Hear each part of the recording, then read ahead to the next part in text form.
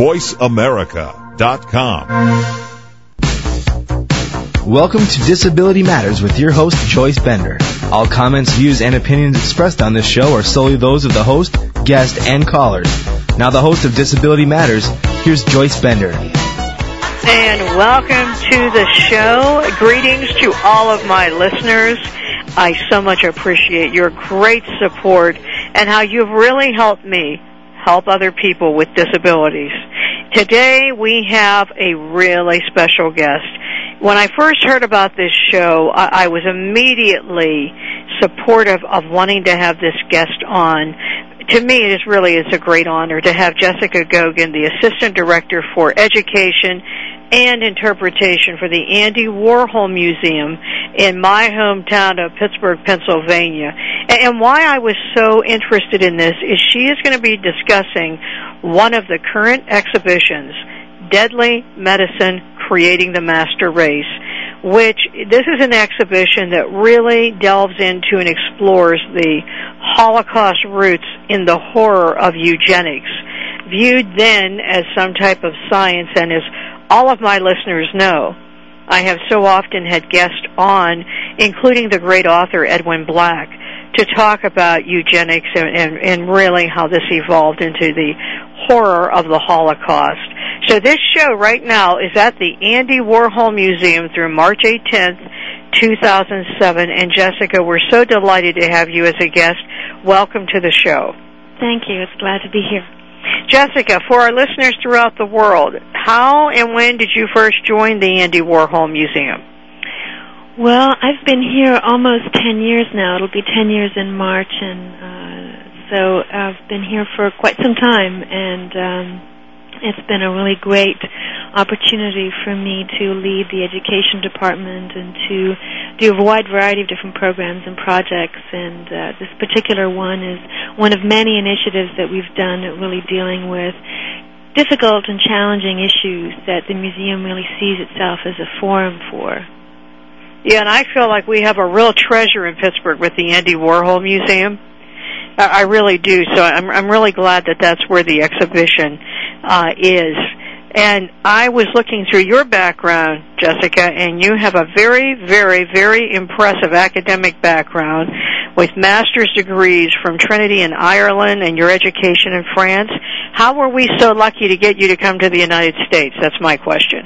Oh, well, thank you. Well, I suppose life's journeys takes you in wonderful and unexpected places in many instances. And I grew up in Ireland and went to university in Ireland at Trinity College in Dublin and spent some time studying and researching in France. And I actually sort of fell in love and met a Canadian, in fact, who brought me to Canada. And so I spent many years in Canada working actually at the Archive Ontario in Toronto. And about 9 years or so ago, the opportunity to sort of direct the education department here at the museum, the Andy Warhol Museum in Pittsburgh, came up, and I really thought it was a wonderful opportunity. I'm very interested and fascinated in how museums can play a significant role in their communities and how they can be a place to really sort of engage in civic issues, not only just to be about their civic sense of their buildings and architecture, but to really kind of play a significant civic function. And I think it's a great opportunity for a museum like the Warhol Museum in a city like Pittsburgh to sort of play a significant role.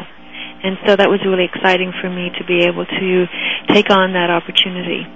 Yes, and you know what? Just last week we had Sula Antonio, the executive director of VSA, on our show, and of course they specialize in bringing art from artists with disabilities, to the rest of the world, and have exhibits at the Smithsonian. And they were founded by President John F. Kennedy's sister many, many years ago, and that's one of the things that we talked about, how art has such an important role, in our community, and really, this is an example of what we're talking about right now.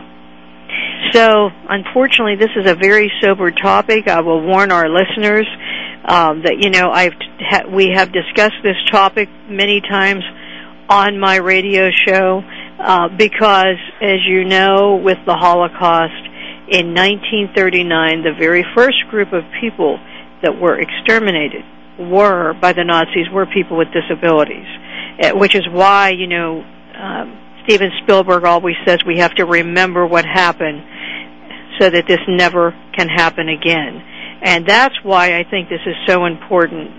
Deadly Medicine, Creating the Master Race.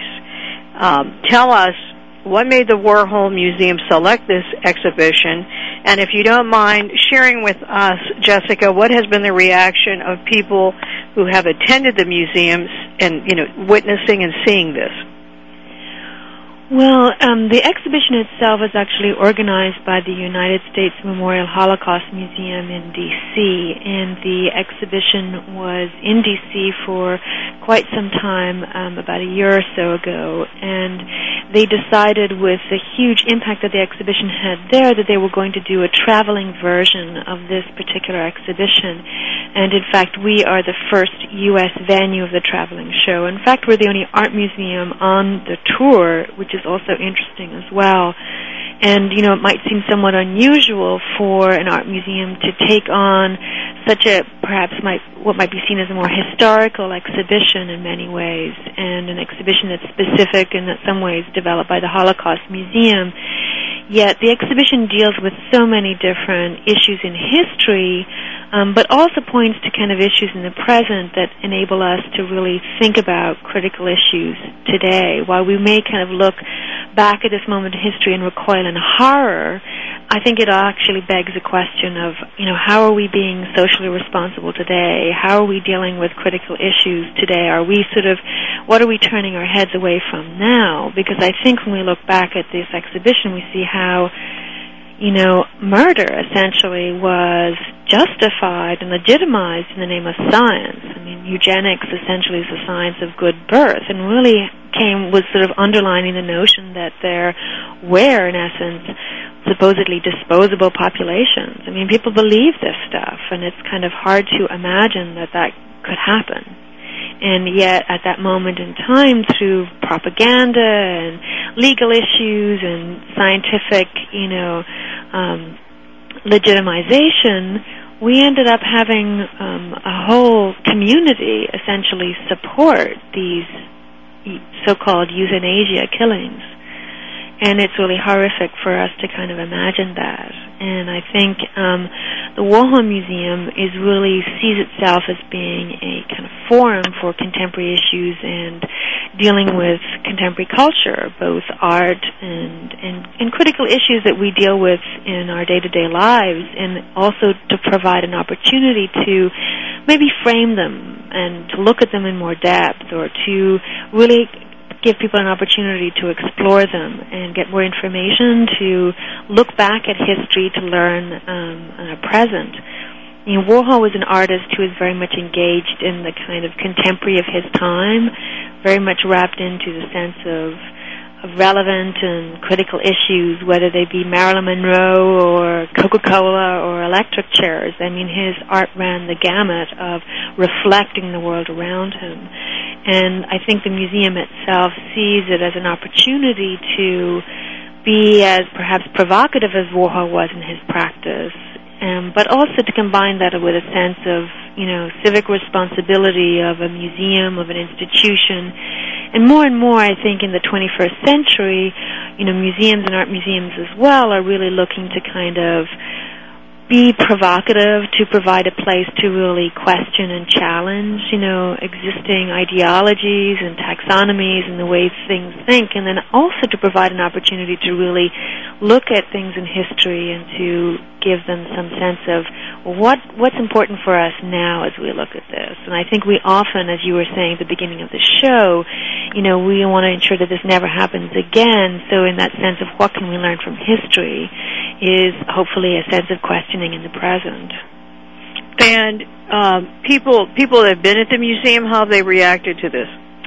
Well, I think the reaction people have, are very sort of, actually just talking with some of my staff, this morning we have a number of people delivering tours to middle and high school students throughout the duration of the exhibition, and they were talking about some of the students crying just directly after going through the exhibition. And I think many people have been really impacted by seeing this exhibition.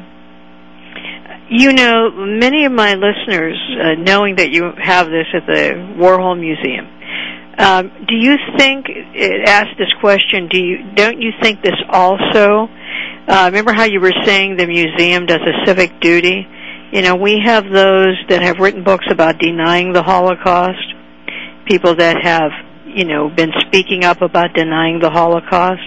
So, you know, here again is another way that you're doing a really wonderful service to the community through art, providing history. Right, and I think it's one of those things where, you know, sometimes, you know, it's difficult to look back at these moments and these chapters in, you know, in history, but it's, I think, really important. I think it helps us learn and really kind of acknowledge and hopefully be able to sort of continue to try to build, you know, better and more engaged and more civically responsible societies. And, you know, you have to go see this exhibit, and you have to understand this, because, as I said earlier, the first group exterminated in Germany by the Nazis were people with disabilities. What eugenics was, as Jessica is mentioning, is a search for, in their mind, the perfect race, the master race. And, unfortunately, those who were Jewish, those who were people with disabilities, were considered inferior, the feeble, the weak, and, you know, all of this work that was done was just unbelievably horrific, where children were, you know, in mass numbers killed because they had in the words of the Nazis, a birth defect, something that made them feeble. But, you know, when you come to today and you think about genetic testing, and the search for having that perfect human being, you know, it reminds us why we have to be careful what road we're going down. So I think it is very important, and I'm also happy to hear you had a lot of schools going through. Is this colleges and high schools, Jessica? It's actually mostly high schools, some middle schools, but it's mostly high schools. And actually we're working with the Holocaust Center here in Pittsburgh and to deliver a program. Essentially we're pretty booked, which is really wonderful as well, to sort of sense that a lot of teachers and students are really interested in coming here to see the exhibition. But we're presenting a program in collaboration with the Holocaust Center here in Pittsburgh to really kind of, you know, explore the themes of the exhibition and to sort of look at these kinds of ideas. And they have every year a competition that they engage students in, a kind of creative art and writing competition where they encourage students to, you know, reflect on the issues of the Holocaust. And this year, one of the things they're really trying to emphasize is the notion of the diversity of victim groups during the Holocaust. That sometimes there's a perception that the Holocaust only was, you know, killing Jewish people, and very, very importantly, it's important to remember that it's a vast, you know, number of different minorities, including, as you were saying earlier, people with disabilities and children. And I think this is something that's really important to emphasize to people. I do too. I think it's important to remember that to them, different covered many different areas, not just one. Mm-hmm. A question I had from someone in Pittsburgh that emailed to us is that if someone comes to the museum and the person is deaf, do you have sign language interpreters, or how do you explain this to them when they're going through the museum?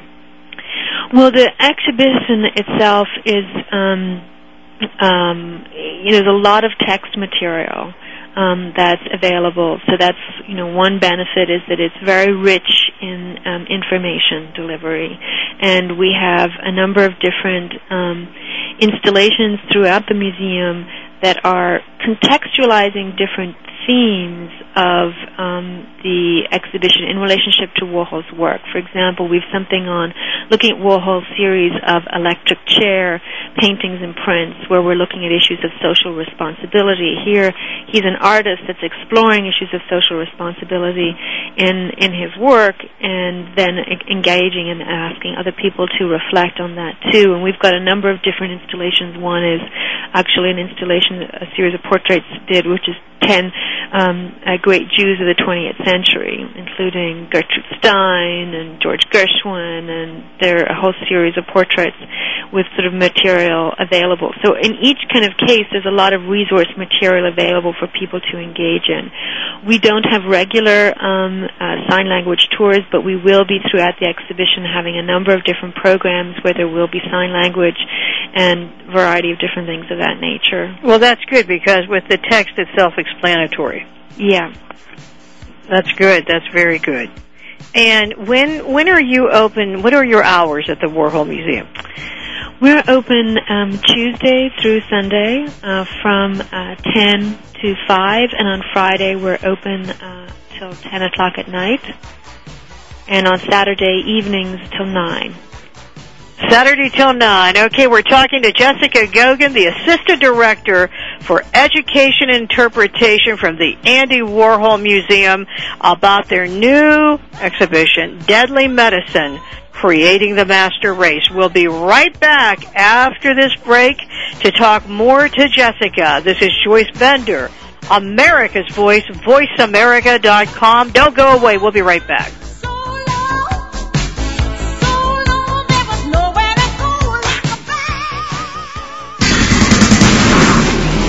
voiceamerica.com, your news talk information radio network. I'm Garcelle Beauvais-Nylon. When I played a DA on NYPD Blue, I got all the facts before trying a case. Yet many don't know the facts about epilepsy. There are 2.5 million Americans with the condition, and 1 in 10 Americans will have a seizure in their lifetime. People with epilepsy want to lead normal lives, but too many of us don't know what epilepsy is or what to do if someone has a seizure. To learn more, visit epilepsyfoundation.org or call 1-800-332-1000. Albert Einstein once said, "Nothing happens until something moves." Well, your movement towards realizing a dream, making a long-lasting change to your life, or simply putting a daily smile on your face is just a click away. Tune into Maximizing Life with Scott Chesney and free your mind, open your heart, and ignite action in your life. Host and commander-in-change, empowerment coach, and international speaker, Scott Chesney shares his insights to making the most out of your daily lives. Scott interviews people who are maximizing their lives, the most recognizable transformationalists and leaders around the world, as well as those hometown heroes that move, touch, and inspire the best in all of us. Stay tuned into Maximizing Life for Scott's one-on-one coaching with callers. Maximizing Life with Scott Chesney broadcasts each Monday at noon Pacific, 3 p.m. Eastern on the Voice America channel. Maximizing Life with Scott Chesney, inspiring you to live life with passion, purpose, and limitless potential. Go beyond success and discover a deeper meaning to life. Join host Jeffrey Gitterman and his guests, the premier thought leaders in business, politics, science, spirituality, and culture, who have reached the pinnacle of financial and professional attainment in their fields, only to discover a profound lack of fulfillment with what our culture defines as success. So won't you tune in every Wednesday at 11 a.m. Pacific Time to Jeffrey Gitterman and Beyond Success, redefining the meaning of prosperity, right here on America's Voice, voiceamerica.com. voiceamerica.com. If you have a question or comment, call in toll-free at 1-866-472-5788. Now, please welcome back the host of Disability Matters. Here's Joyce Bender. And welcome back to the show, and we're talking to Jessica Gogan, the Assistant Director for Education and Interpretation at the Andy Warhol Museum, about their current exhibition, Deadly Medicine, Creating the Master Race. This was first at the United States Holocaust Museum in Washington, D.C. for quite a time period, and we are in Pittsburgh at the Andy Warhol Museum, the first venue for this tour of this exhibition, which I think everyone should go see because, as I've mentioned before, it reminds us of what can happen, when we, too, want the perfect race. And I was wondering, Jessica, especially with my listeners on this show today, as I've mentioned several times here, people with disabilities were the first to be executed or exterminated, and then were included ongoing with of course, Jewish people and other groups that were picked out, such as, people who were gay and the gypsies and many other groups. Is it clear in your exhibition about the German children and how they were the first to be executed during the Holocaust? Yes, absolutely. In fact, I think many people find that to be one of the most powerful parts of the exhibition, because it's been set up in such a way that talks about the specific clinics that essentially were involved in these so-called euthanasia killings, and talking a little bit about some of the doctors that were involved, and talking about the notion that almost over 5,000 children were murdered. And it gives you some images. It maybe isolates 10 images that, in a very kind of dramatic way, but I think importantly so, that gives you images of these children and who they were and their names. And I think it's very powerful, because it really kind of gives you such a sense of the humanity, and it's really hard to even imagine that this could be possible. There's a small video, in fact, of one of the doctors holding a little baby who actually has rickets, and I think it's the sort of tenderness of the touch, and then to think that that's being totally undermined is just it's heart-wrenching. It is, and always will be, hard to understand how any person, any normal person, could participate in such a terrible thing. But, they believed that through eliminating, through death, through murder, children with disabilities, that they were helping to purify their race. And when people go through the museum, I'm sure they asked your staff this question: how was that possible? What do you think about that, Jessica, when someone asks you that question? Yeah, I think it's very difficult to understand, and I think, what we try to do in some of our tours with our high school students is to try to set the stage a little bit in the context of, the Weimar Republic, Germany after World War I, and the evolution of the Nazi era, and how some of these things began to be adopted, because of course eugenics was seen to be initiated in the United States as a form of research, but it got to a certain point in the United States in the 1920s with some cases of sterilization in a variety of different states. One famous case in the instance is the 1927 sterilization of Carrie Buck, and that's one example, and so because she was so-called feeble-minded. And so I think the thing, and then how it comes then to be translated into the Nazi context and taken to such extremes. And I think, this is a huge puzzle for people, and I think it's a huge puzzle, still, when we think about how were doctors and nurses, doctors who've taken, in many ways, what we understand to be the Hippocratic Oath, a sense of just complete loyalty to wanting to do well by one's patient. How were you able to kind of, bring that value to bear with this other kind of value? And I think, these are sort of very significant psychological questions, and I think we've got lots of, unanswered, issues here, but it's certainly very hard to understand. It is very hard to understand, and it always will be very hard to understand. But what you're describing is absolutely accurate. As a matter of fact, as I mentioned earlier, Edwin Black was on our radio show and talked about his book, War Against the Weak, and discussed that Carrie Buck case. And, even when he was talking about the people that were sterilized in the United States, you tell the story to a lot of people, and they're totally shocked. They never knew that went on. But it did go on, and there were very well-meaning, educated people that we all, look up to, including Oliver Wendell Holmes, who made the comment, in reference to this case, 2 generations of imbeciles are enough. So, that is hard to understand, but that's why I think this exhibition is so important.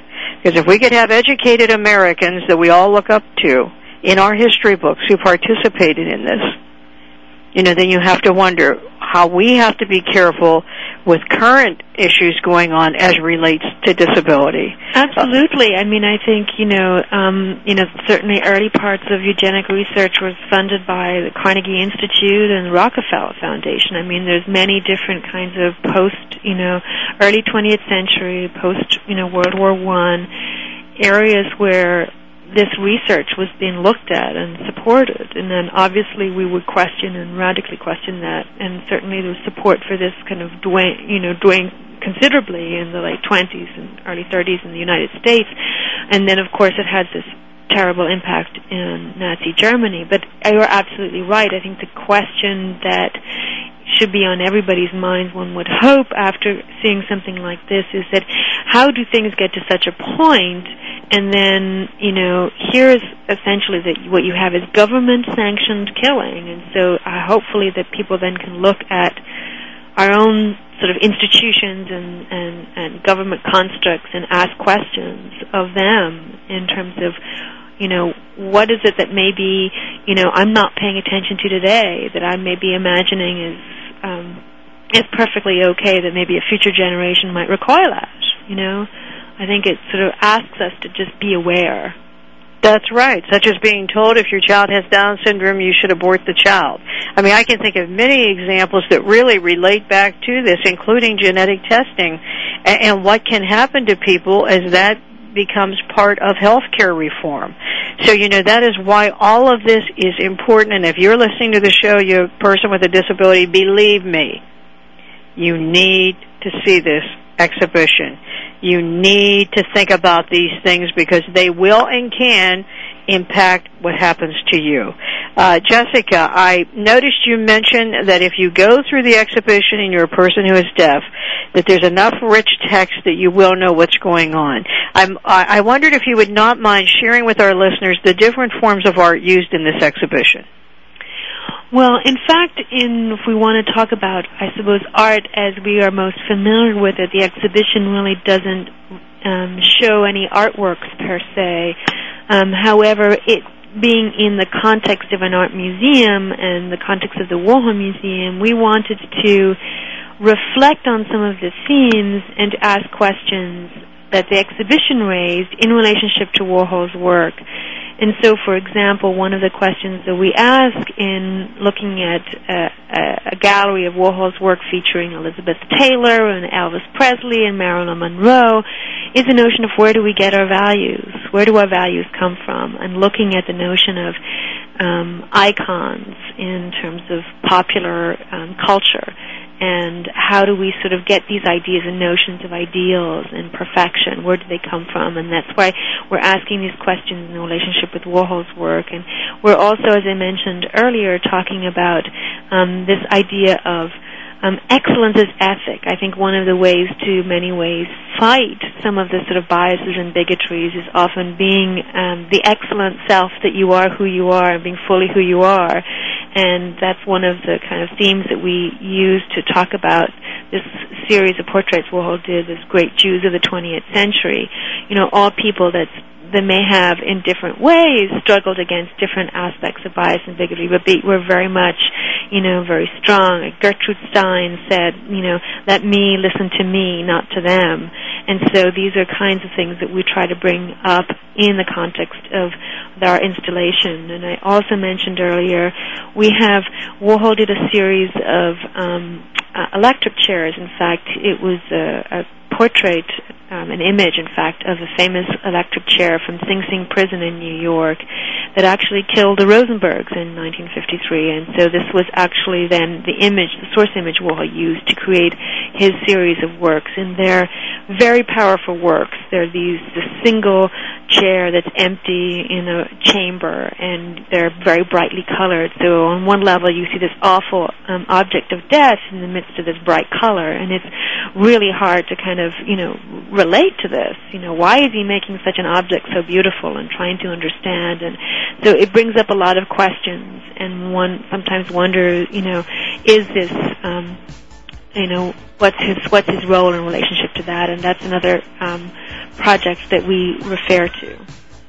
Oh, well, that is so exciting, and we'll talk more about this As soon as we come back, if you just tuned in, we have as our guest today Jessica Gogan, Assistant Director for Education and Interpretation at the Andy Warhol Museum, talking about their exhibition, Deadly Medicine, Creating the Master Race.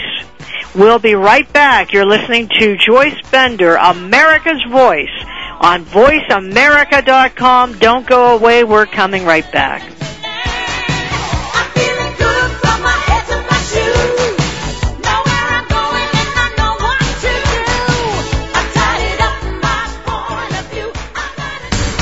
From our home to your speakers, VoiceAmerica.com. I'm Garcelle Beauvais-Nylon. When I played a DA on NYPD Blue, I got all the facts before trying a case.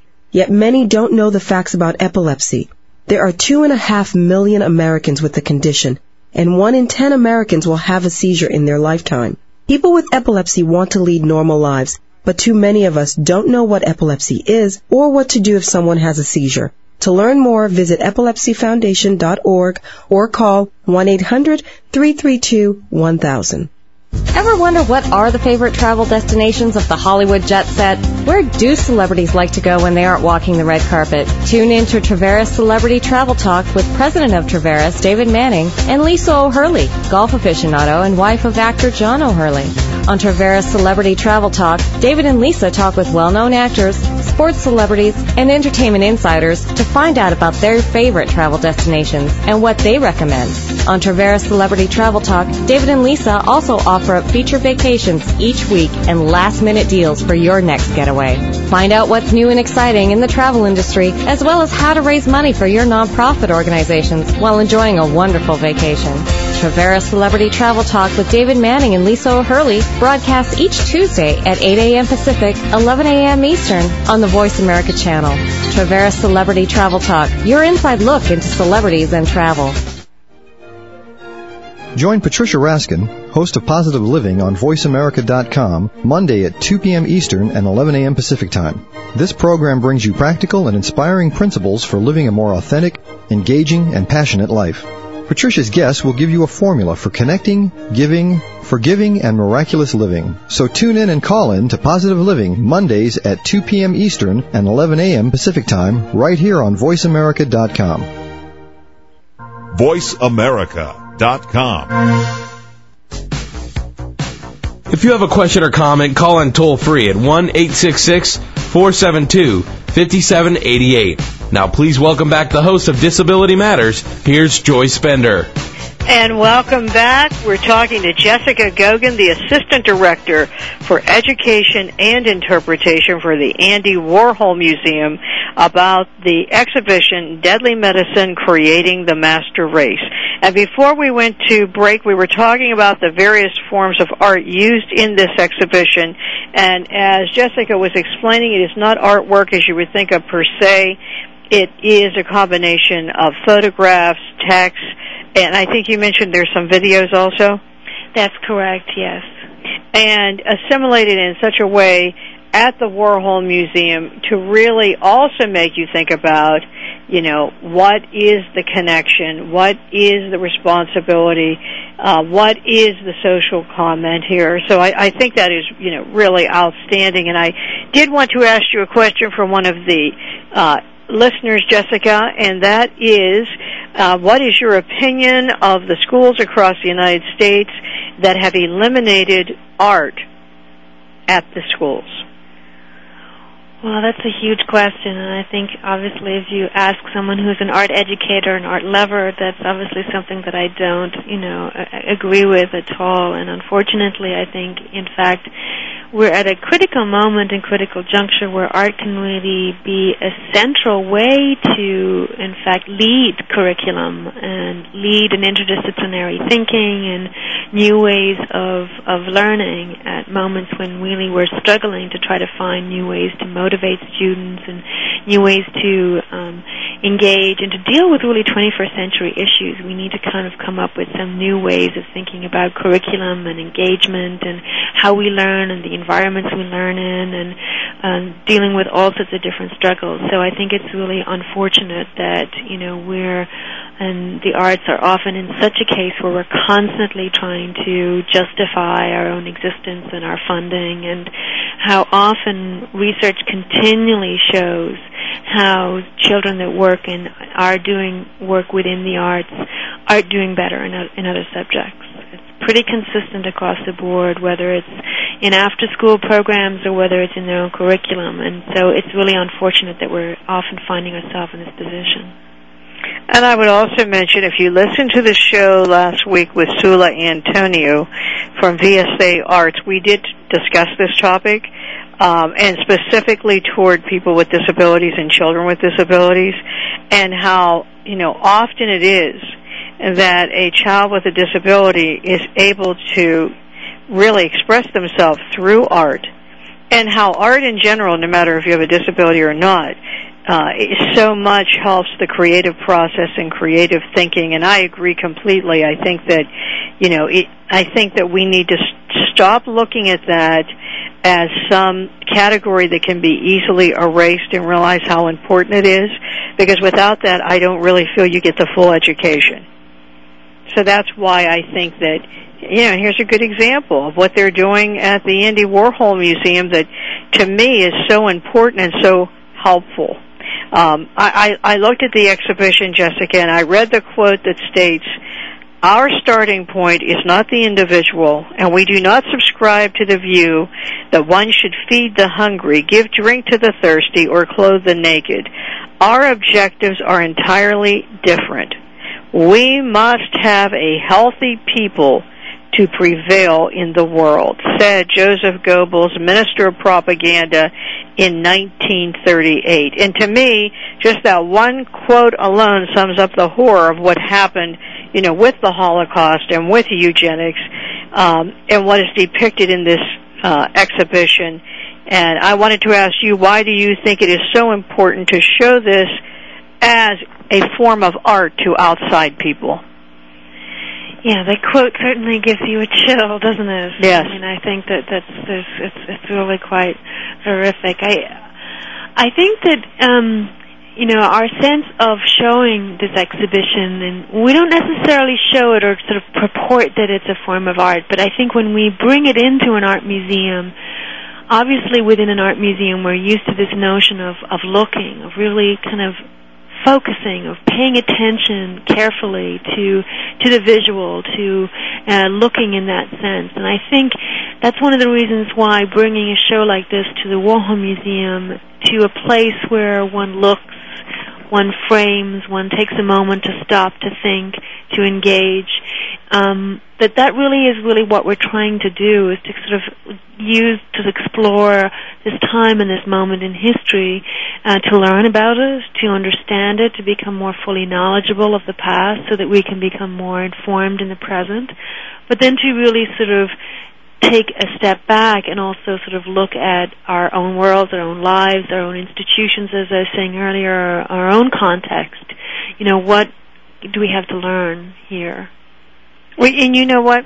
When I was in New York City, walking through the building that's across the street from where the 9/11 event occurred, they had a new art exhibit just showing drawers from cupboards, that had been, or desk, that had been left behind, where people had pulled all of them out because of Katrina in New Orleans. Mm-hmm. And as you walk through there and you see one after the next, after the next, after the next, you almost don't have to say anything to get the feeling of desperation, frustration, and grief that was, and loss that was caused from this. Mm-hmm. So it wasn't that you were looking at a painting.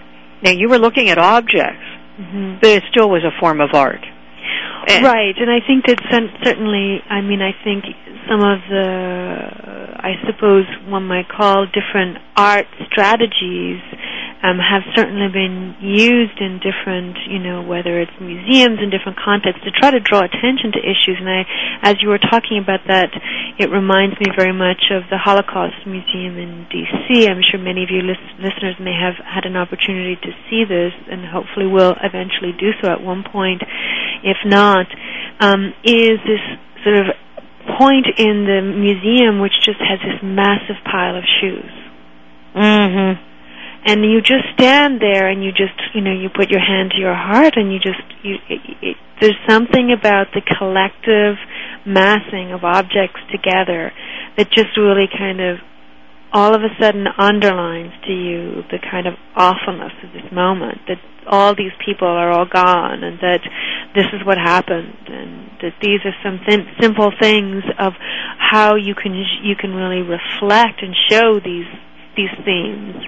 And, that sort of sense of collectivity, as you were just describing, in terms of these sort of masses of drawers upturned, where sort of people kind of left in a hurry, or just, what is it, what's at one point contained a life. Mm-hmm. Yeah, it's very powerful, as you just described with the shoes.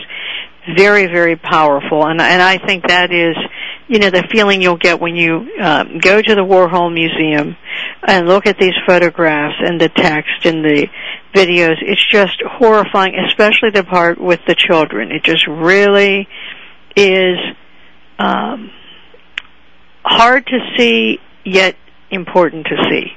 That's the only way that I can describe it. Mm-hmm. And I wanted to ask you, now, when you first decided to do this, what was the reaction from the community? Were there people that said, hey, why are you having this at the Andy Warhol Museum versus, as you mentioned before, at a history, museum or site? I mean, what was the reaction?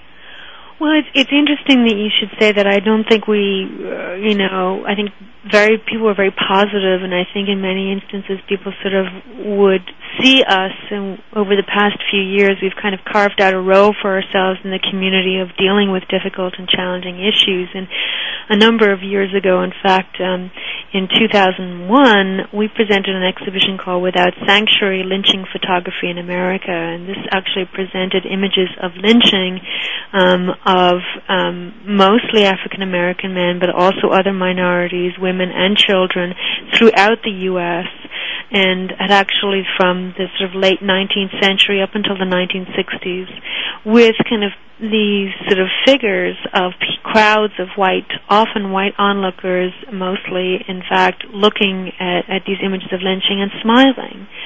And, they were horrific and very difficult for people to actually, think about and imagine. How could you just sort of look on at something like this?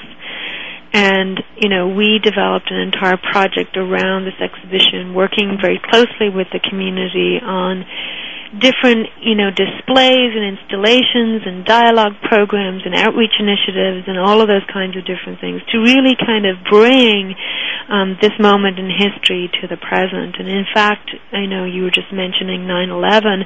The exhibition opened directly 10 days after 9/11, and we were very, very unsure of how people were going to sort of engage or receive this at all. But in fact, we found that at a kind of very vulnerable moment in time, people really needed to come to the museum to really kind of engage and think about and just look back at a moment, in our own history that was, reprehensible in many ways and needed to be really looked at.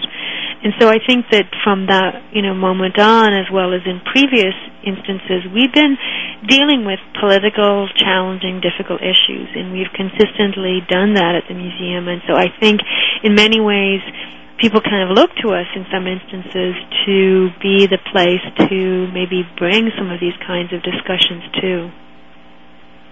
Yeah, you know what? I think that's awesome. I think that is really great that you're doing that. Jessica, for a moment, if we can take a break here. The website for the Warhol Museum is what? It's www.warhol.org. All right, and does that have information about this exhibition? It does indeed, yes. Okay, warholmuseum.org. And once again, the Andy Warhol Museum in Pittsburgh, Pennsylvania, the hours are? It's 10 to 5 from Tuesday through Sunday, and we're open late on Friday till 10 and on Saturday till 9, just for the duration of this exhibition. All right, that's good. And so if anyone has any questions about this, can they find that out by going to the website? Yes, indeed. All right, and with that, we'll be right back to close the show with our guest, Jessica Gogan, Assistant Director for Education and Interpretation for the Andy Warhol Museum. You're listening to Joyce Bender, America's Voice, voiceamerica.com.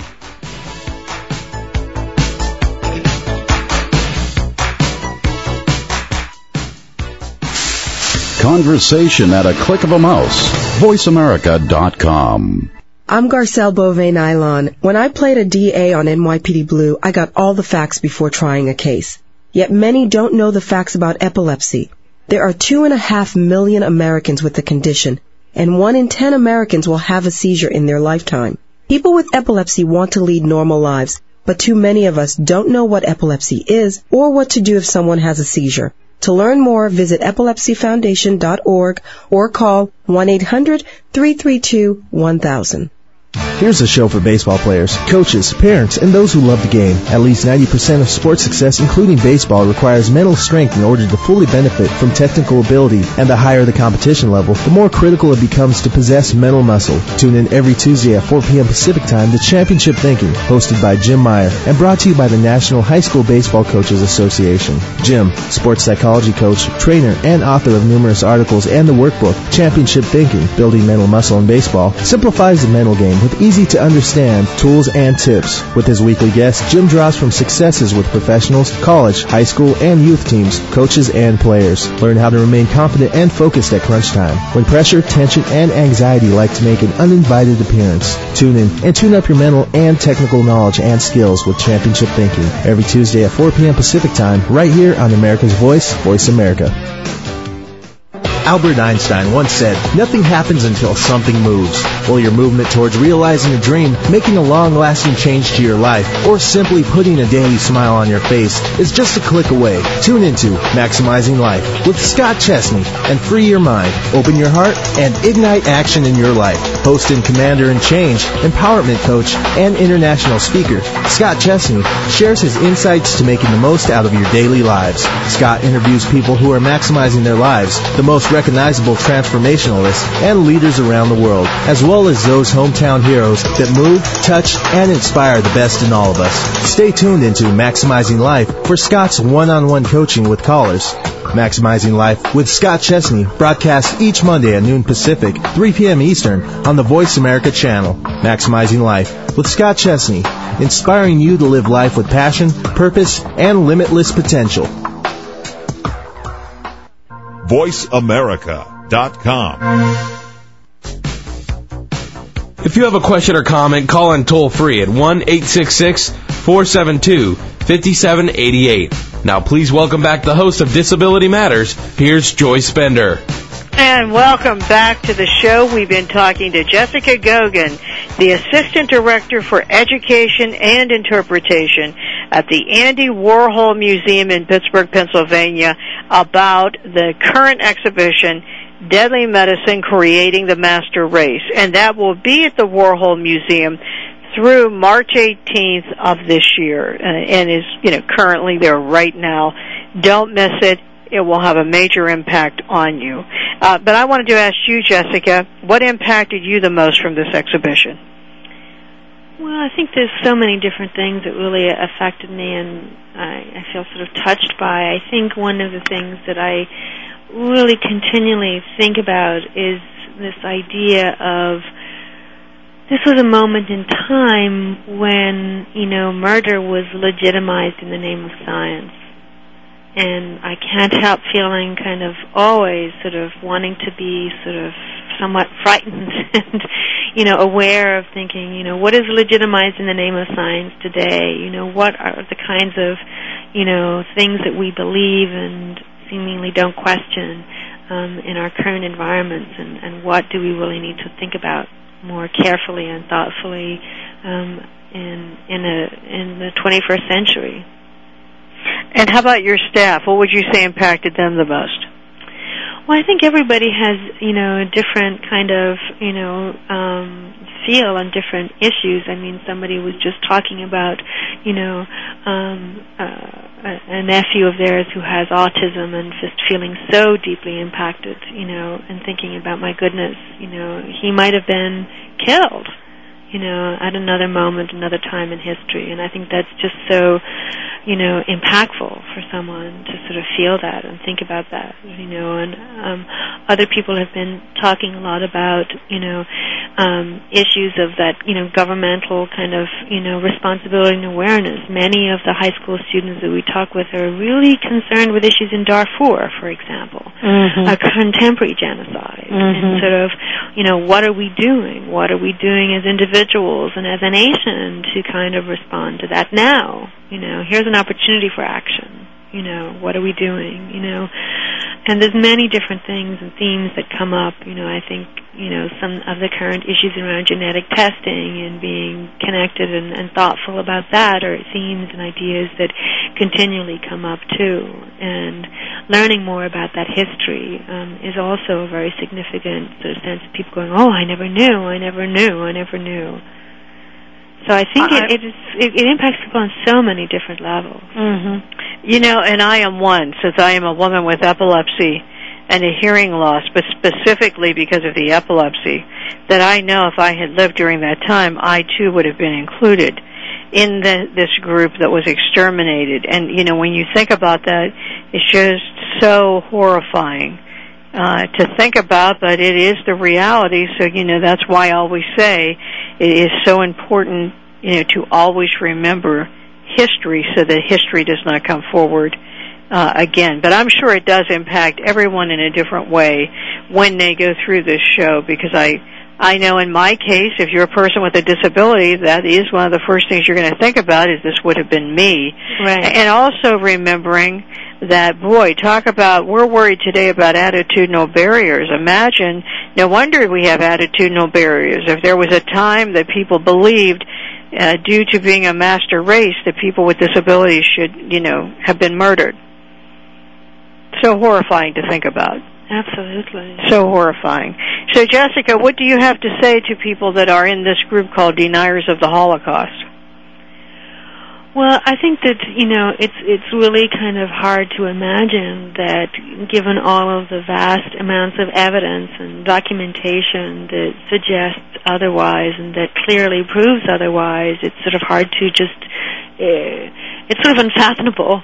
And so you try to understand, what is it that's driving them to want to deny this? What are the fears that are underlying that kind of sort of diatribe? And so I think those are things that are really important for us to look at as a society so that we can, talk about some of these kinds of issues so that there's these kinds of fears don't sort of overly kind of dominate so that they get then articulated in these kinds of ways. Yes, and here's your opportunity, to even educate your friends and others who are not educated by going to this exhibit right now at the Andy Warhol Museum, because I, must emphasize how important this is to, see this and remember what can happen when that search for being perfect, goes too far.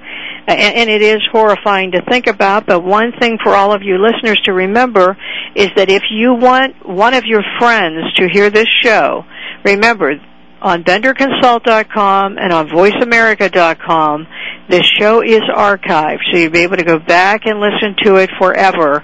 And I would recommend that, if you're interested in this subject, pass it on, email it to your friends. But if you're anywhere in the area where you're able to go to this Andy Warhol Museum, go see this exhibition that originated at the United States Holocaust Museum. I'm sure that it too will cause you to think about so many things going on right now in our own disability community. That's why I think it's so important.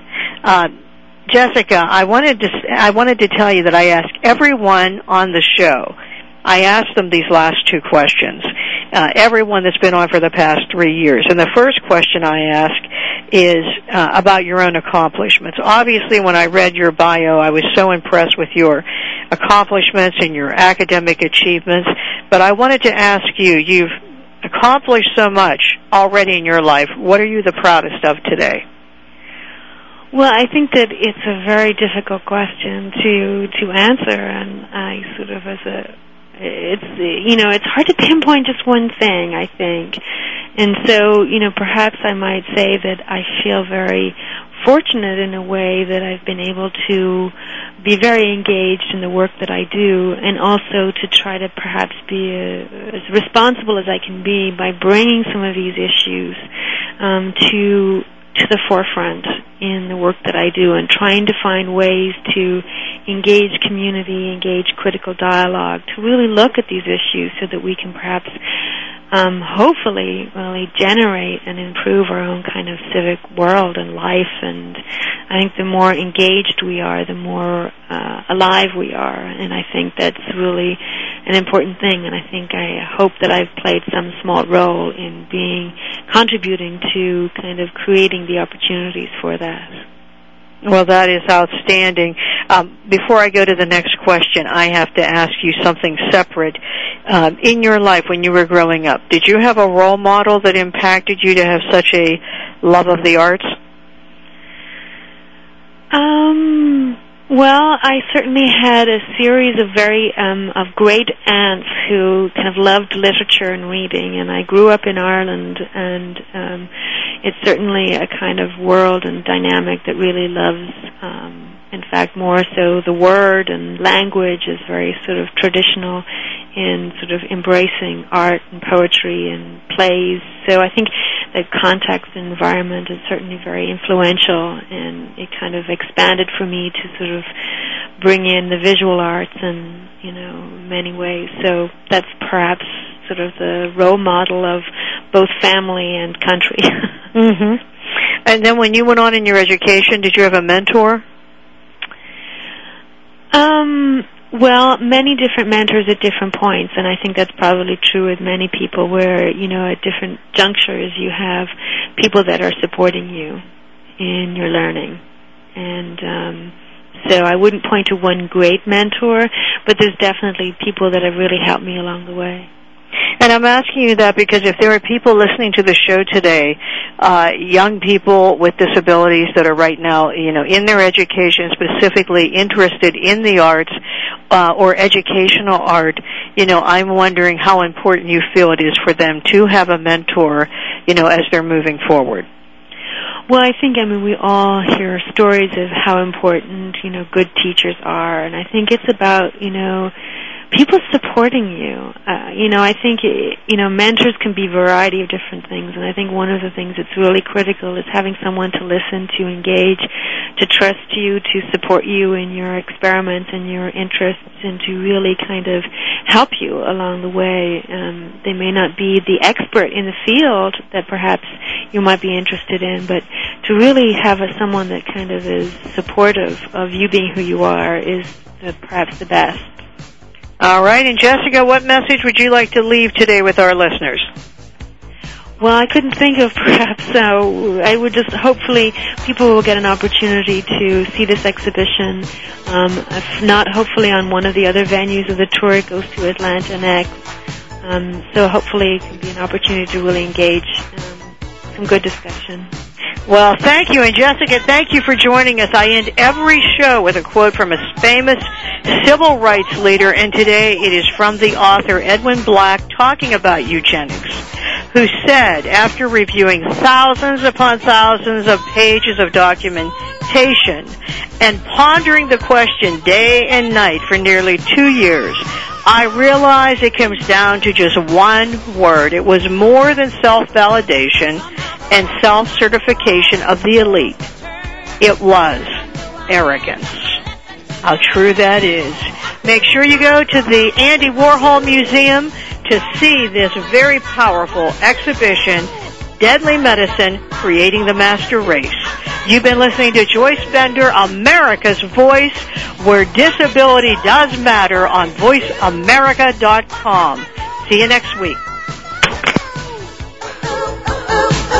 Voice America would like to thank you for tuning in. Please join us next Tuesday at 11 a.m. Pacific Time for another installment of Disability Matters, right here on the Internet leader in talk radio, voiceamerica.com.